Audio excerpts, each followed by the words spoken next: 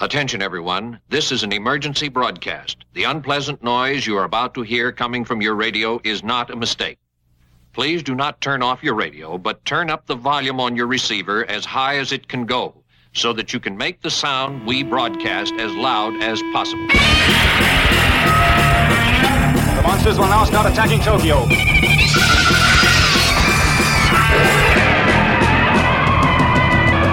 You may wish to deny it, but your eyes tell you it's true. Shout! I'll turn up the sound so you can hear the monsters dueling to the death. And welcome to episode 266 of the Kaiju Cast, a podcast 100% dedicated to Godzilla and all of his rubber-suited foes. My name is Kyle, and this is the second episode of July 2019, and our second panel recording from G-Fest 26, where I was lucky enough to moderate a panel with Akira Takarada. And as such, the audio captured was not from the board, but from the room, so I've cleaned it up as best as I can, but it's still gonna sound like you're in the room. Now, while you're getting your seat ready and preparing for Takarada to spill his guts about his life before and after Godzilla, let's hear a very short track from Ebirah, Horror of the Deep, / Godzilla vs. the Sea Monster / I'm not even going to try and say the Japanese name right now, before transporting ourselves to G-Fest's Saturday morning panel.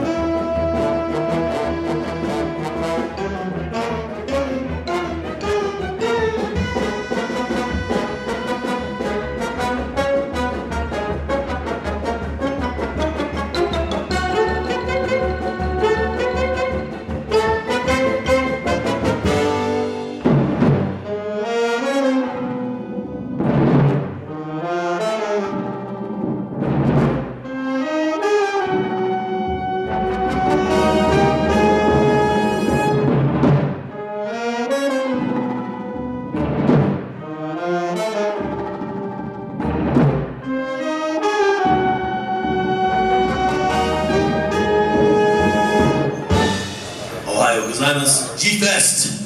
Good morning.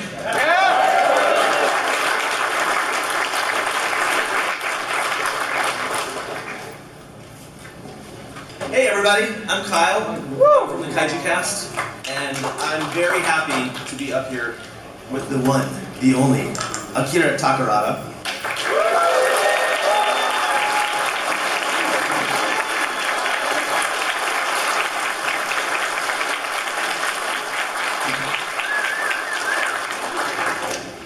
Obviously, you guys know Takarada because he's one of Godzilla's original co-stars. You know him as Ogata from 1954's Gojira, or perhaps in Monster Zero as Astronaut Fuji. Or maybe the bank robber with the heart of gold in Godzilla vs. the Sea Monster.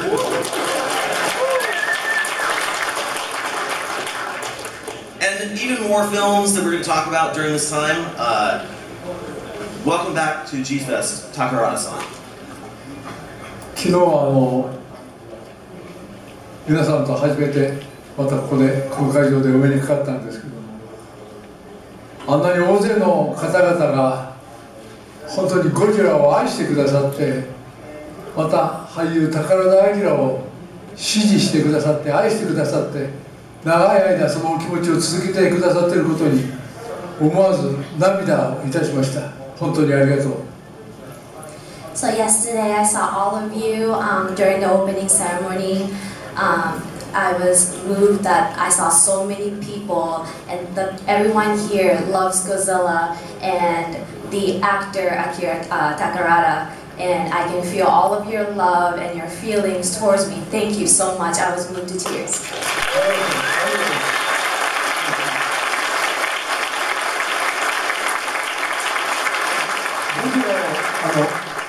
ゴジラを生んだ日本の映画界でもこんな熱心なファンの集いはありません。もう世界でも類を見ないことでございます。しかもそれが26年間もこの G フェスタを続けてこられたというのは、JD さんをはじめスタッフの方々のご苦労もおありでしょうけども、それを支えてきた皆さんのお力のおかげだと思います。So even with the birth of Godzilla, even in Japan, compared to Japan, in the United States, there's so many passionate fans. I have never seen so many people here. And I just wanted to thank JD and the staff for all of your hard work for putting this together, as well as all of the fans that have supported us for 26 years.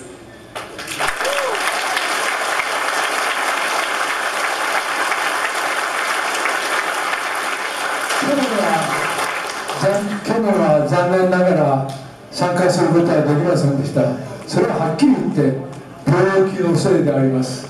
長い間疲れが溜まっていて、精神的にも肉体的にも疲労が重なって楽しみにしていた去年のジーフェスタには参加することはできませんでしたけれども、やっぱりこのシカゴに来て昨日そして今日も明日も大勢のお客さんに会って写真を撮ったりサインをして差し上げたり、皆さんの元気なお顔を見て、また元気なその握手を交わすことによって私はパワーを十分にいただいて、このシカゴでまたさらに元気になって日本に帰って仕事が続けられると、逆に皆様から早いうちにたくさんの貴重なお土産をいただいたのかなと、そんな気がいたします。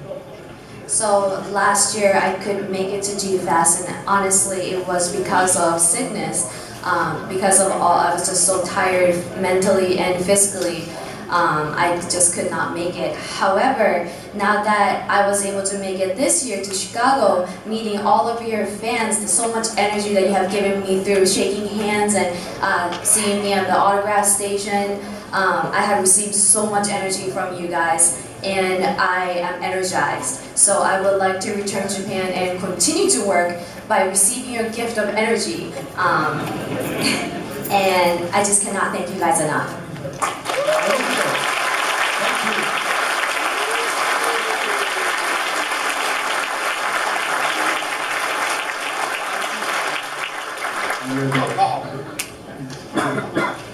I would love to start this off by learning a little bit about your life growing up, because I don't think you were born in Japan, right? You were born in Manchuria? Hey, ピンポン、日本で言えば正解です。That's right, you're correct. 日本の場合違ったらブーって言います。In Japan, when you're wrong, we say boo.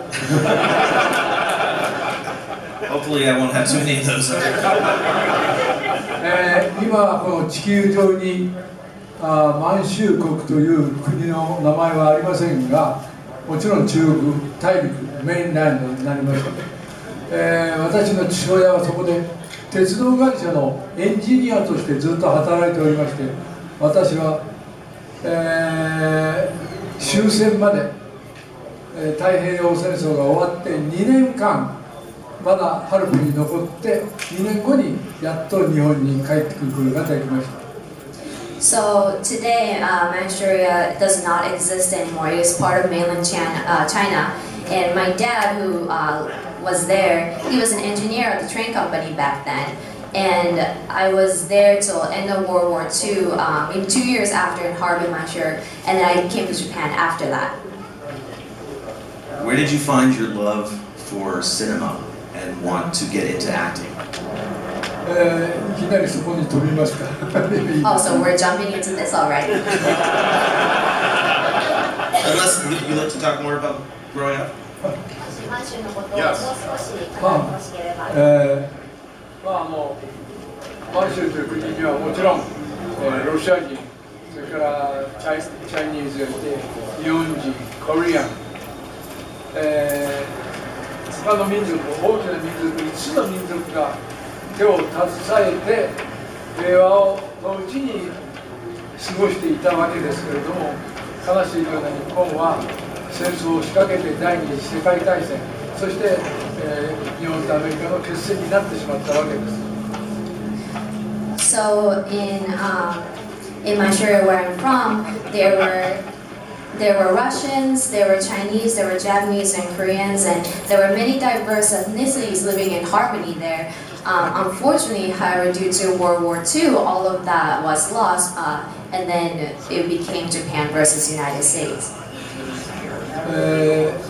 日本がギブアップした8月の25日、それから1週間後にソ連の軍隊がどーっとハルビンにも入ってきまして、あっという間に学校オフィシャルな、施設は全部閉鎖されて、私たちは全く野放しになったわけです。So after Japan withdrew from the war on August 25th, a week later the Soviet army invaded, and we were left in a state of chaos where all the schools were closed, a lot of the institutions were closed.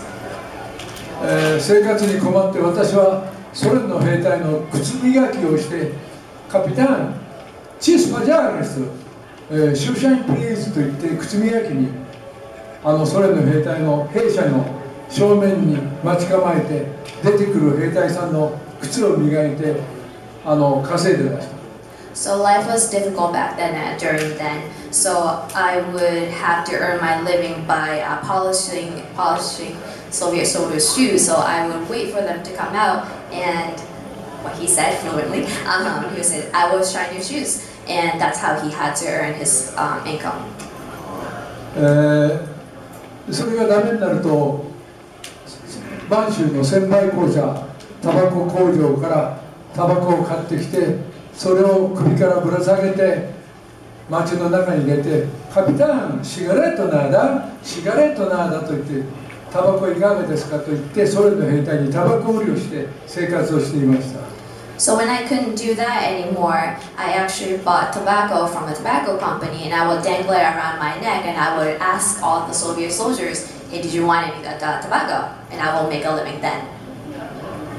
私の1番目の兄と2番目の兄が満州から兵隊に行ったんで、日本軍がどんどんソ連に抑留されていくその列車を見てて、私はそこに兄がいるんじゃないかと思って、その日本の軍隊がどんどん引っ張られていくその列車に向かって近づいていきましたら、向こうの方から一人の兵隊が、ソ連の兵隊が走ってきて、ダダダダダダダダダと私を撃ちました。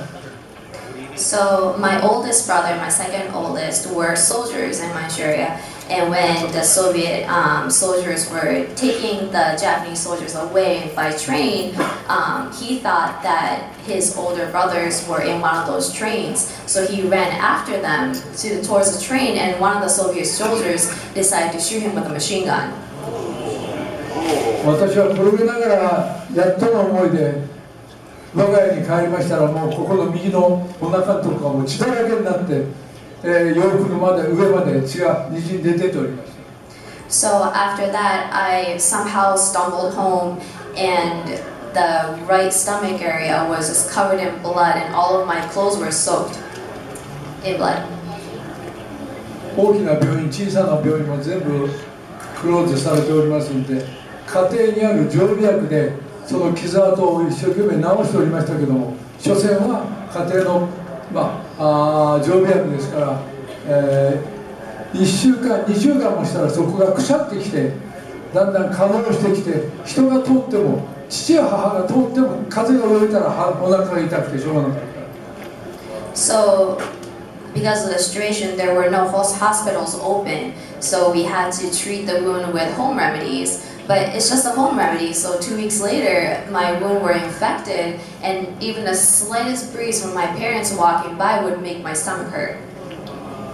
母親は元日本の軍隊の軍医さんでリタイアした方が満鉄の社宅の中にいましたんで、その方を呼んで私をベッドに縛り付けて、その先生に何とか傷を治してくださいと母親は頼んでました。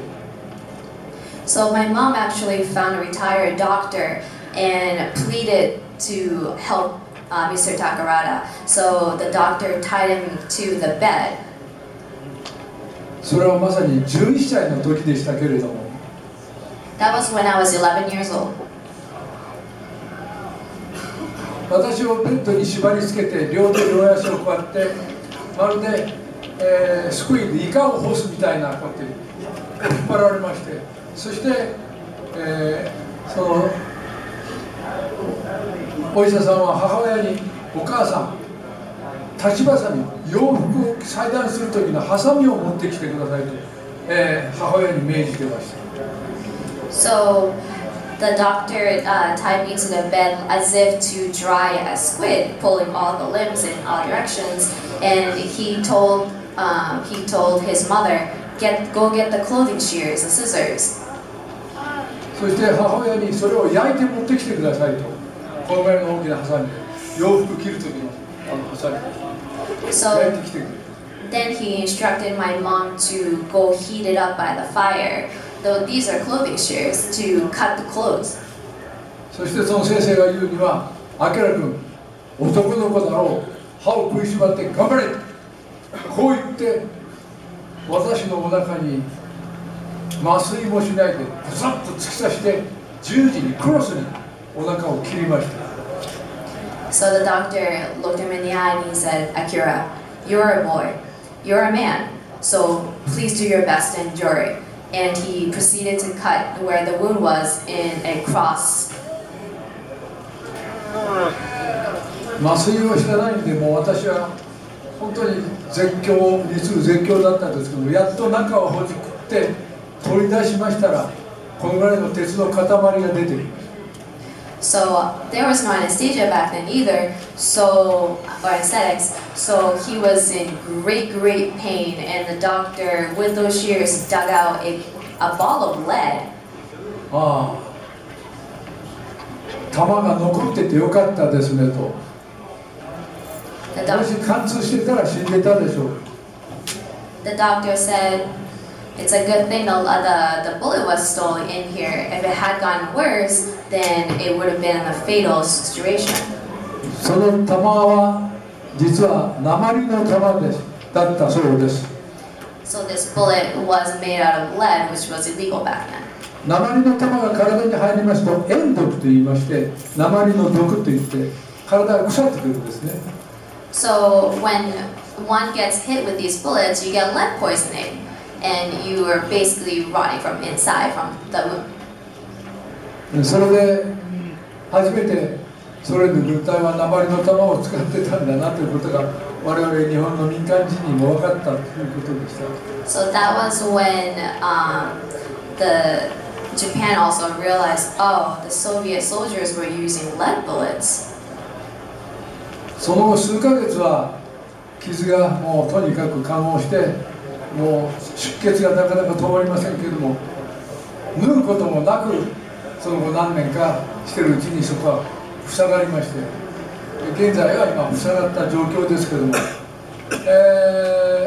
いまだに明日雨だなとか湿気が多いな、湿度が高いなというのは、私は日本の中央気象台が発表する前に私のお腹の傷が全部教えてくれます。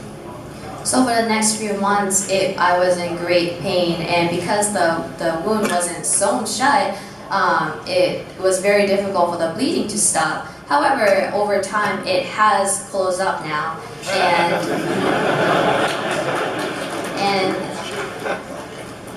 so when the humidity is high or when there seems to be rain coming, I can actually predict the weather before the Weather Channel.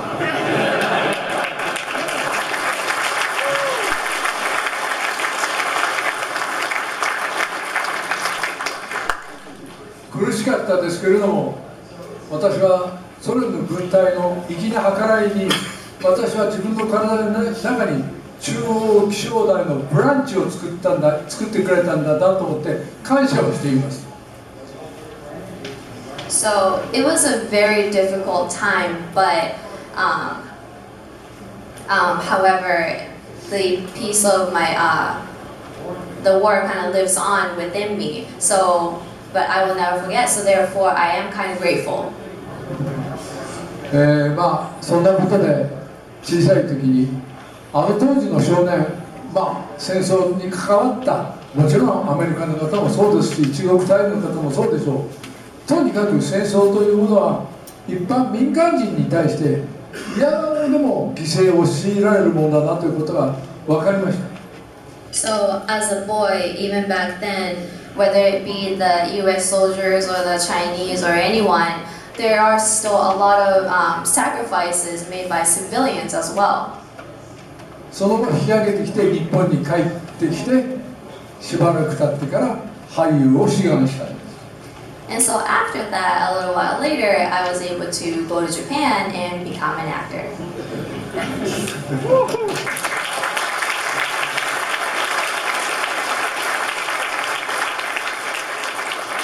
I just have to say something real quick before we continue on with the acting questions. That story was literally, I was sitting on the edge of my seat. I was, every time you talked about living in Manchuria, I was like, what? What? What? So I'm so glad you're still here today.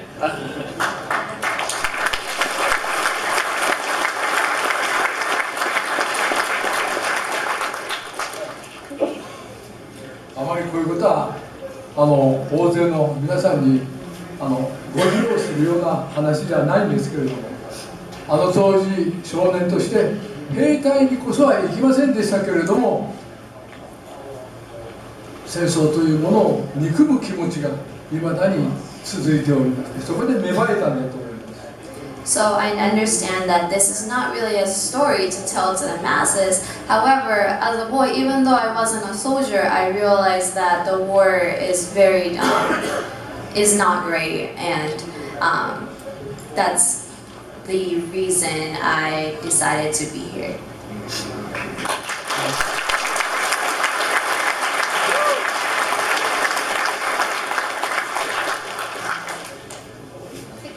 So now, I would love to know how you found your love for cinema, and going back to it, and wanted to become an actor. 日本に帰ってきても生活との戦いの連続でした。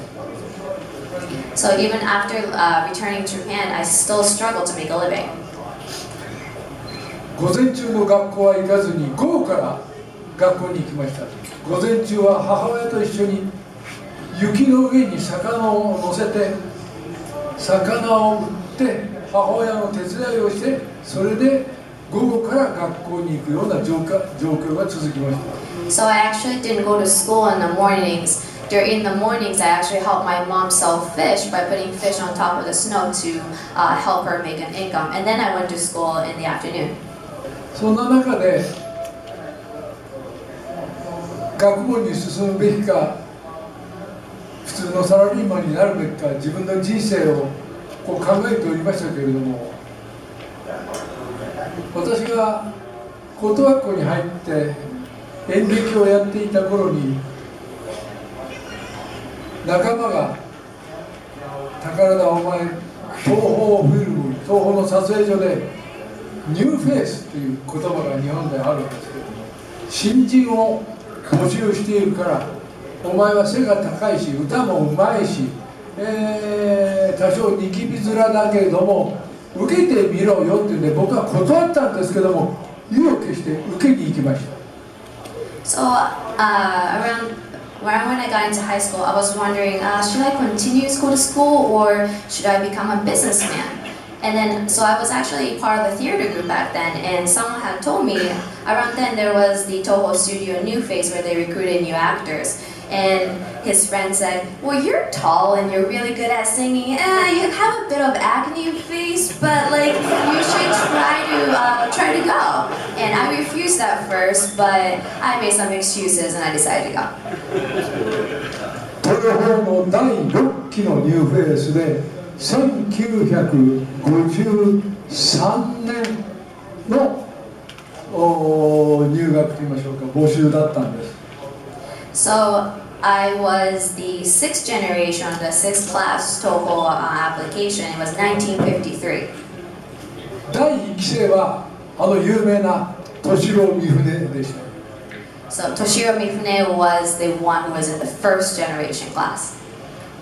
敏郎三船もメイナルド・チャイナのチンタオというところの写真屋さんの息子で、兵隊に行って復員して帰ってきて東宝を受験したんです。So Toshiro Mifune also was from the area called Qingdao in China, and he was a son of a photographer. He was a soldier first, but then came to Japan and became an actor. 彼は俳優を希望したわけじゃなくて、写真屋さんですからライティングの勉強を東宝でしようと思って受験したんですけど、見事に落っこちました。So, because he was a son of a photographer, he actually didn't plan to be an actor. He wanted to study lighting at Toho, and then got rejected. それは日本軍隊の福音にしてきたわけですから、軍隊の格好をしているわけですから、とてもいろいろとことは思えなかったわけです。So he was still in his military clothes, so he wasn't exactly the attractive-looking person there. そこで黒澤明チーフ助監督が、あの男はやがて自分が作品を作るときにはあのキャラクターが欲しいなということで、帰りかけていた三船敏郎を強引に撮影に連れ戻して、お前役者の勉強をしろと言って役者の勉強を始めたんです。それは黒澤明の手によってです。So then Kurosawa Akira saw him as he was leaving. He goes, "No, I want a person like that as my character when I make my thing." So he actually told him to stay and to study acting. So he was one who chose him. Yeah.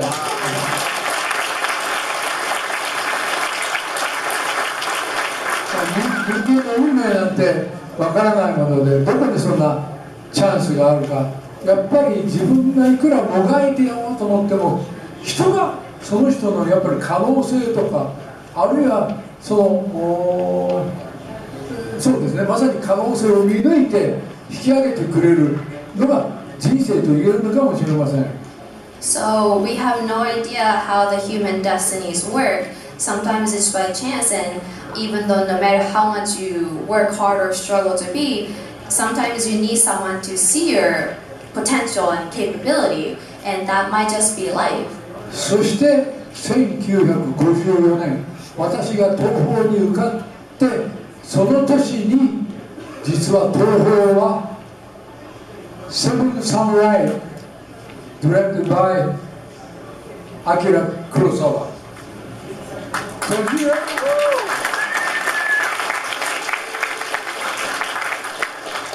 ゴジラも1953年にオギャーと産声を上げました。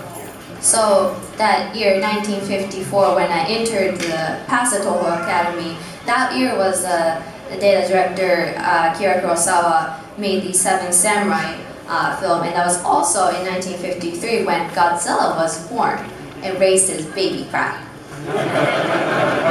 セブンサムライも世界的に有名になって、今でもヨーロッパの核として上映されてますけども、でもゴジラの映画50年、いやもっとそれを続くというのは、セブンサムライはとても足元にも及ばないと。ゴジラがもう群を抜いていると。Seven Samurai is a world-famous movie and is still being shown around in Europe currently. However, Godzilla has lasted for over 50 years, and I don't think the Seven Samurai film could even say that either. So Godzilla has surpassed the expectations.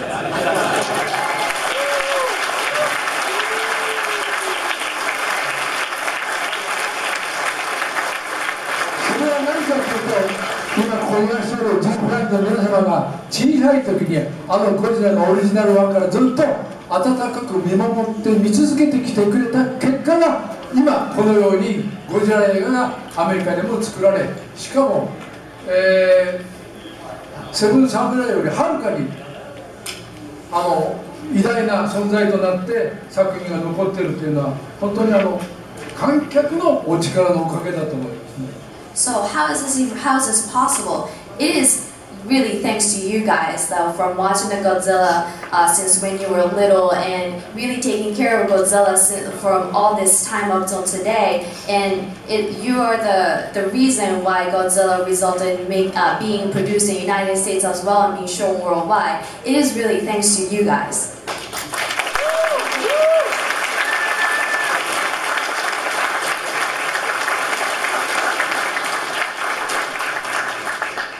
で、yesterday I came to Chicago エアポートでイミグレーションの人がいたら、僕見て、アキラ、あれアキラ高尾ね。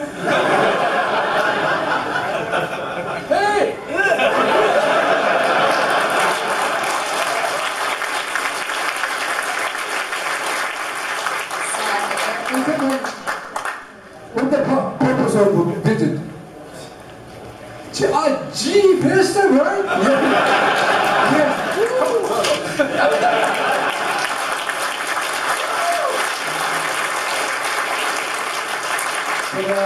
皆さんが作り上げてくれたこのゴジラであります。ゴジラは三船敏郎よりも先にアメリカの映画の殿堂入りを果たしました。So you have created this Godzilla we have today. He actually became a legend before Mifune Toshiro did.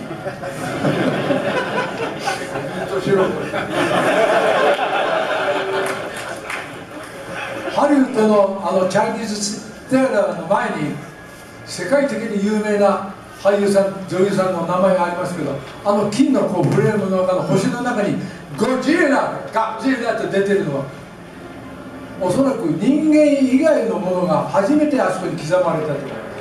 So in front of the Hollywood Chinese Theater, there's all these world famous actors and actresses engraved. However, there's a one plaque for Godzilla framed with gold, and I think he's the one non-human to be able to be there.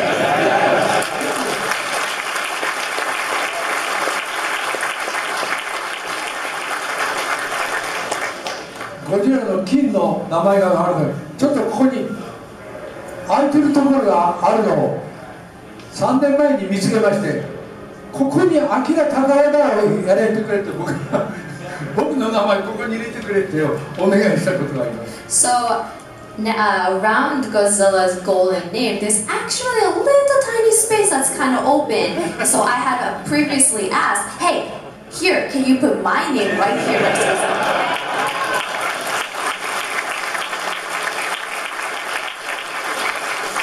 At that time I said, Godzilla is my classmate.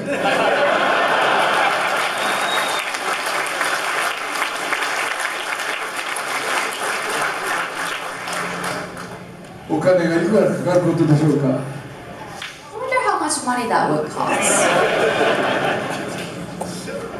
Around $27,000. 今やゴジラは$27,000.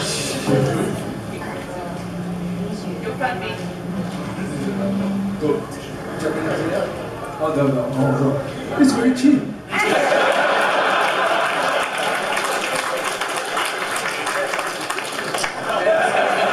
So we can work on the next Kickstarter campaign for 今 you. やゴジラは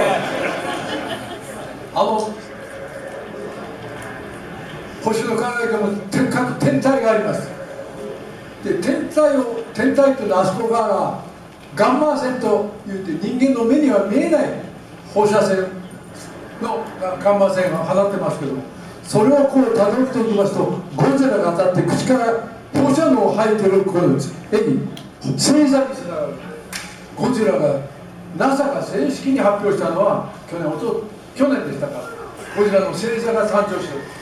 これはもう我々の足元にも及ばないことですね。So Godzilla actually became a constellation by NASA. So how we can't see them, but the gamma ray shines down, and Godzilla's breathing his fire. It is in the shape.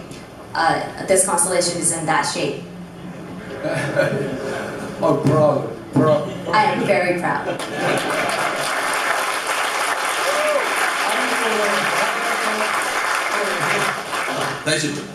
After 1954's Godzilla, it was about 10 years before you returned to co-star with The King of the Monsters.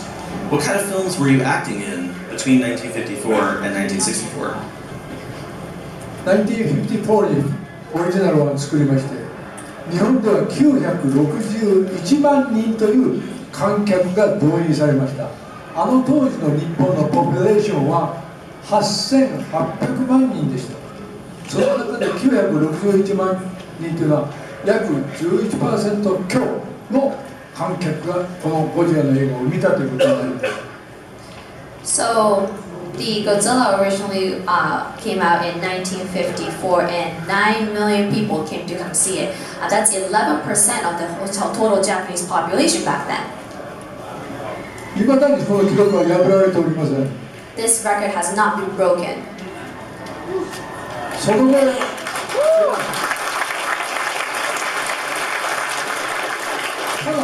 悲しいことに、これはアメリカに来て 2,3 回お話ししたことがあることなんですが、1956年日本でゴジラが上映されて2年後にアメリカにゴジラオリジナルは売りに出されました。アメリカの配給業者がゴジラを買ってくれたんです。So, there's one unfortunate thing. I've actually spoken about it in the United States a few times, but in 1956, 2 years later after the original version, the Hollywood version was created. ところが、皆様が見たのは、その配給業者がアメリカにとって都合の悪いこと。なんだ敗戦国の小国日本が何を生意気なことを言うんだというようなことかもしれませんが、全部ハサミを入れて、レイモンド・バーノを主役に入れたり、違うストーリーをそうやって入れてですね、日本が伝えたかった核廃絶だとか、そういう悲願を、そういう差し障りになるとか、全部切られてしまった。So, the company who bought the rights to the Godzilla, who created the Hollywood version, I guess they thought that some of the messages weren't appropriate to the US audience back then, so they clipped some parts and changed some messages and added Raymond Burr in there and cut out a bunch of chapters, and so it was very altered.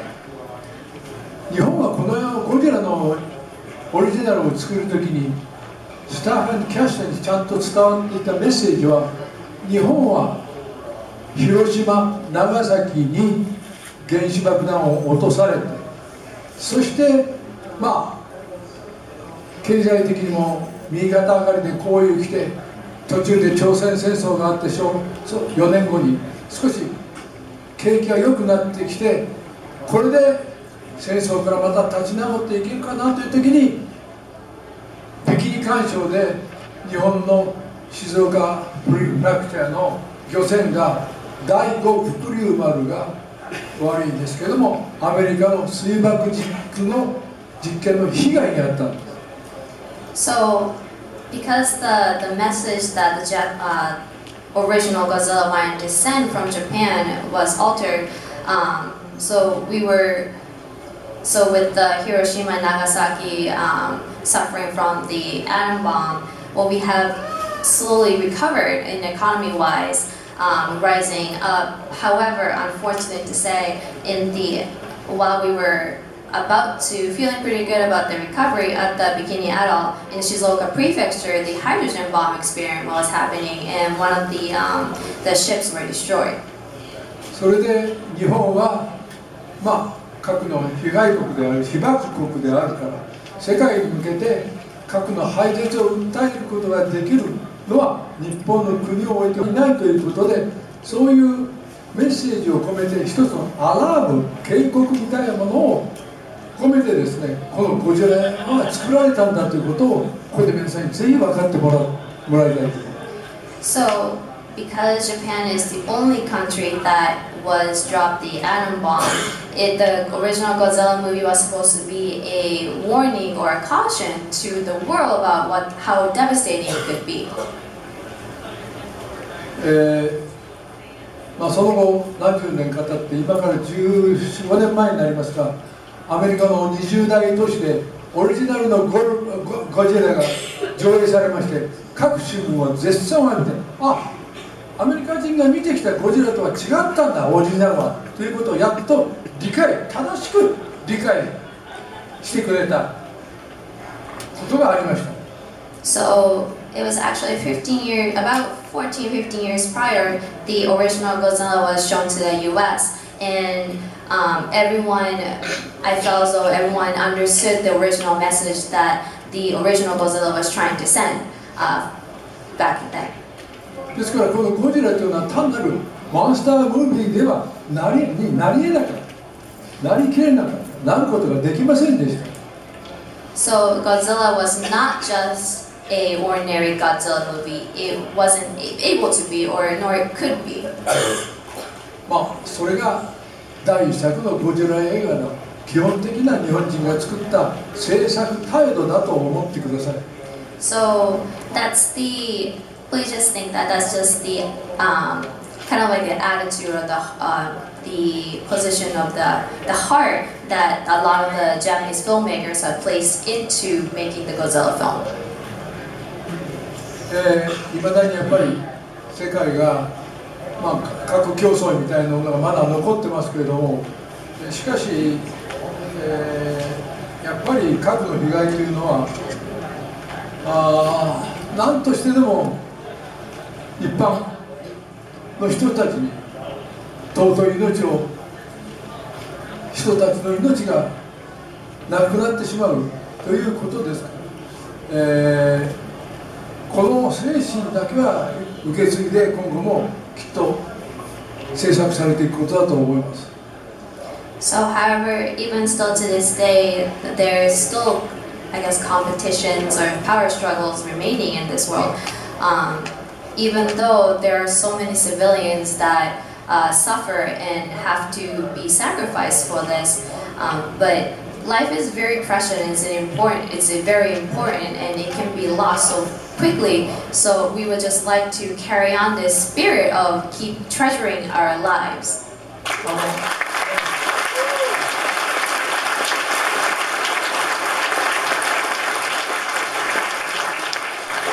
私は左翼っていうか人間でもコミュニストでも何でもありません。平和を愛する一人の人間としてこの映画を大事に、またゴジラの映画もそういうふうにやってほしいと思ってゴジラの映画と今まで接しております。 So I am not part of any political party. I cherish harmony and peace, and through Godzilla, I like to do this.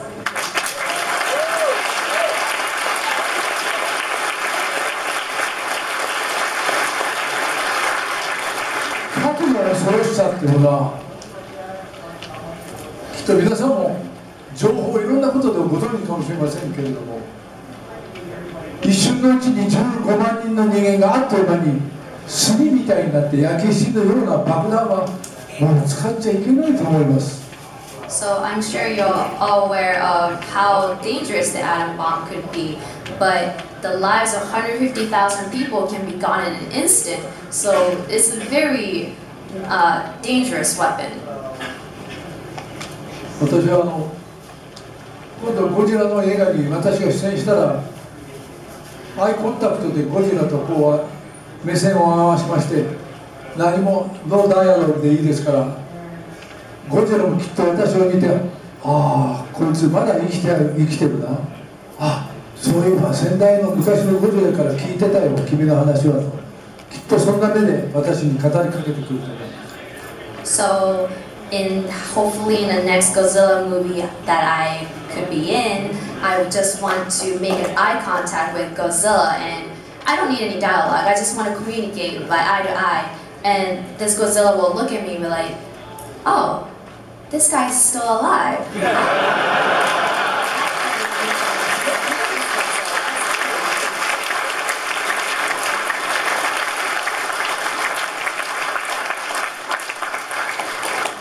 Oh, you still alive? Yes. No dialogue. 僕はアイコンタクトで彼に今地球上で北の方のある国がどうやら核爆弾を密かに作ってるような国があるからあそこ行ってあの基地をベースを踏み潰してきてくれゴジラと命令を送りたいと思います。 So when I make eye contact with him, I just wanted him to say, hey, somewhere in the north, there's a country that's secretly, seemingly making up atom bombs. So I just want you to step on the military base and crush it.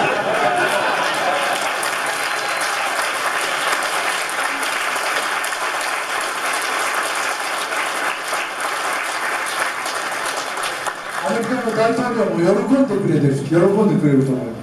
I'm sure that also the President of the United States will be happy to hear that. どうも話が脇にそれまして申し訳ありません。 Sorry, I just might have went on a tangent here. Obviously, we all just want to hear your stories, so we only have about 10 minutes left. I'm just going to tell the room we're not going to do audience questions since we just want to keep hearing what he has to say, right?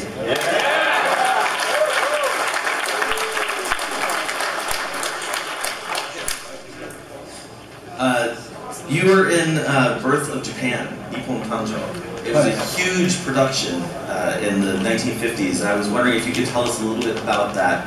It's not a movie that we normally talk about here at G-Fest, but still tokusatsu. この作品は日本の国がどうやって誕生したかということでありますけれども、東方には大勢の俳優さん、女優さんたちがいらっしゃいまして、敏郎美船もいましたし、もちろん我々若手もいましたけれども、オールスターキャストで作った東宝が全社を挙げて作った作品でした。So this movie explains basically how Japan came to be, and it has stars like Toshio Mifune and even newbies like me. It was full with all-star cast that Toho Studio poured its soul into. 南は九州から北海道までずっとロケーション各地でやりまして、そしてみんなが昔のその神様になって扮装して出演したものです。So from the south to the north, we shot the scenes in various locations, and we acted as various deities. 制作費は膨大な制作費が当時かかったと思いますけど、正確な制作費は当時公表されておりませんので、僕たちは未だに分かりません。So I'm sure the production must have cost a lot to do this, but back then all those production costs were kept secret, so I'm not sure how much it actually cost. いずれにしても映画というのは水物で娯楽作品ですからあれですけれども、しかし会社としては、ゴジラに次ぐやっぱり全社を挙げて、作った作品だと思います。私も一人の神として出てますけれども、So it's a movie that followed Godzilla. I know it's a tough act to follow, but I was also in the movie as one of the deities. ある意味で日本の神話、神のお話として伝わっているそういう古い言い伝えを元にして作られた映画でした。It's actually a movie that was based on a lot of folk tales of kami, which is Japanese gods, and so I appeared as one of them. So your next Godzilla film after the first one was Mothra vs. Godzilla, or Godzilla vs. the Thing. You were starring with Yuriko Hoshi and Hiroshi Koizumi-san in Mothra vs. Godzilla. Do you have any stories that you could share with us about working with those two on that production? 星百合子さんが東宝に入ってきた時は本当に可愛いシンデレラ娘ということで入ってきたと思います。So when Hoshi Yuriko entered Toho, she was also so cute, and she was kind of treated as a Cinderella. 小泉博さんは日本放送協会 NHK のアナウンサー出身の俳優さんです。And Koizumi Hiroshi was an announcer from the NHK. でももう2人とも遠いところに行ってしまいました。However, both of them is now in a very far away place. ゆり子星は私の妹みたいな形でいつも僕のことをお兄ちゃんと慕ってくれました。And Yuriko-san was like a sister to me, and she would always be like, older brother.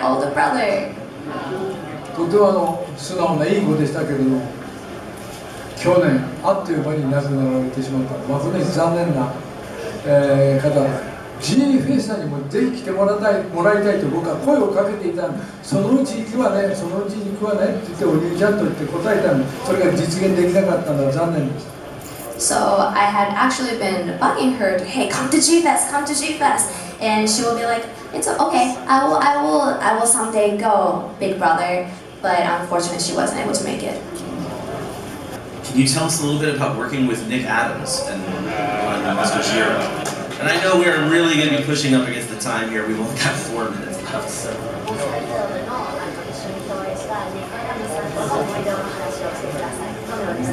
ニック・アダムス。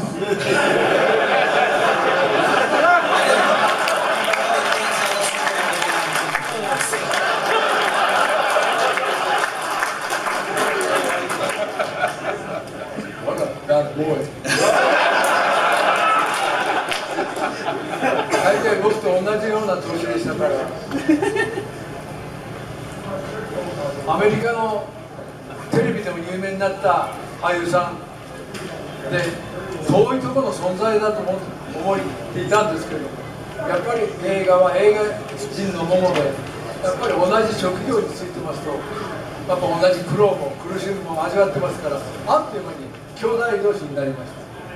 So he's around the same age as me, and because he was such a famous United States TV actor, I thought he was a being that I could never reach. However, you know, being an actor myself, we share the same struggles, so we quickly became more like brothers.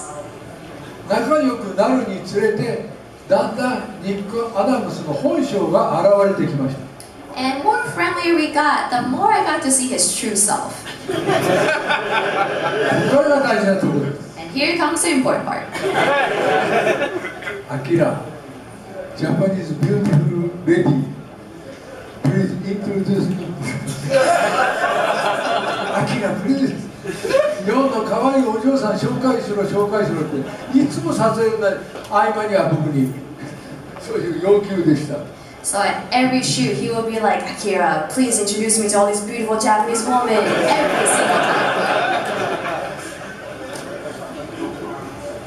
2人で東京銀座の新潟のところに飲みに行っても、もう目は大体日本のお嬢さんに目に行ってですね、飲むよりも先にお嬢さんのお尻のあたりをじーっと見てこうやってやるんで、これお前よせって何度も引き止めたことがあります。So when the two of them went to the Tokyo Giza for a drink, his eyes were always on one of the Japanese women around us. And before he even took a drink, his eye was on one of the beautiful lady's rear. And I would tell him, stop that, please, every single time. 若気の至りで、それも若さの一つだと思います。I guess it's just a symbol of youth. 彼とは本当一本あっという間に本当に10年以上の時期があるがごとくに友達として付き合うことができました。惜しい人間がなくなってしまったなと思います。So I was really able to become good friends with him. I treasured all the years that I spent with him together, and I'm really saddened that he had to go. もし生きていれば今いいお年の渋い俳優さんになったと思いますね。If he was still alive today, he would be one pretty cool actor.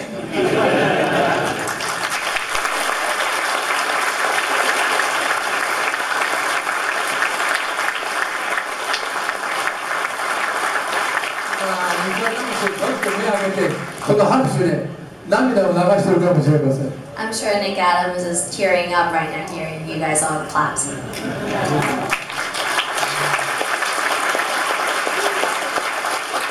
Gentlemen of G-Fest, please thank Takarada-san for coming back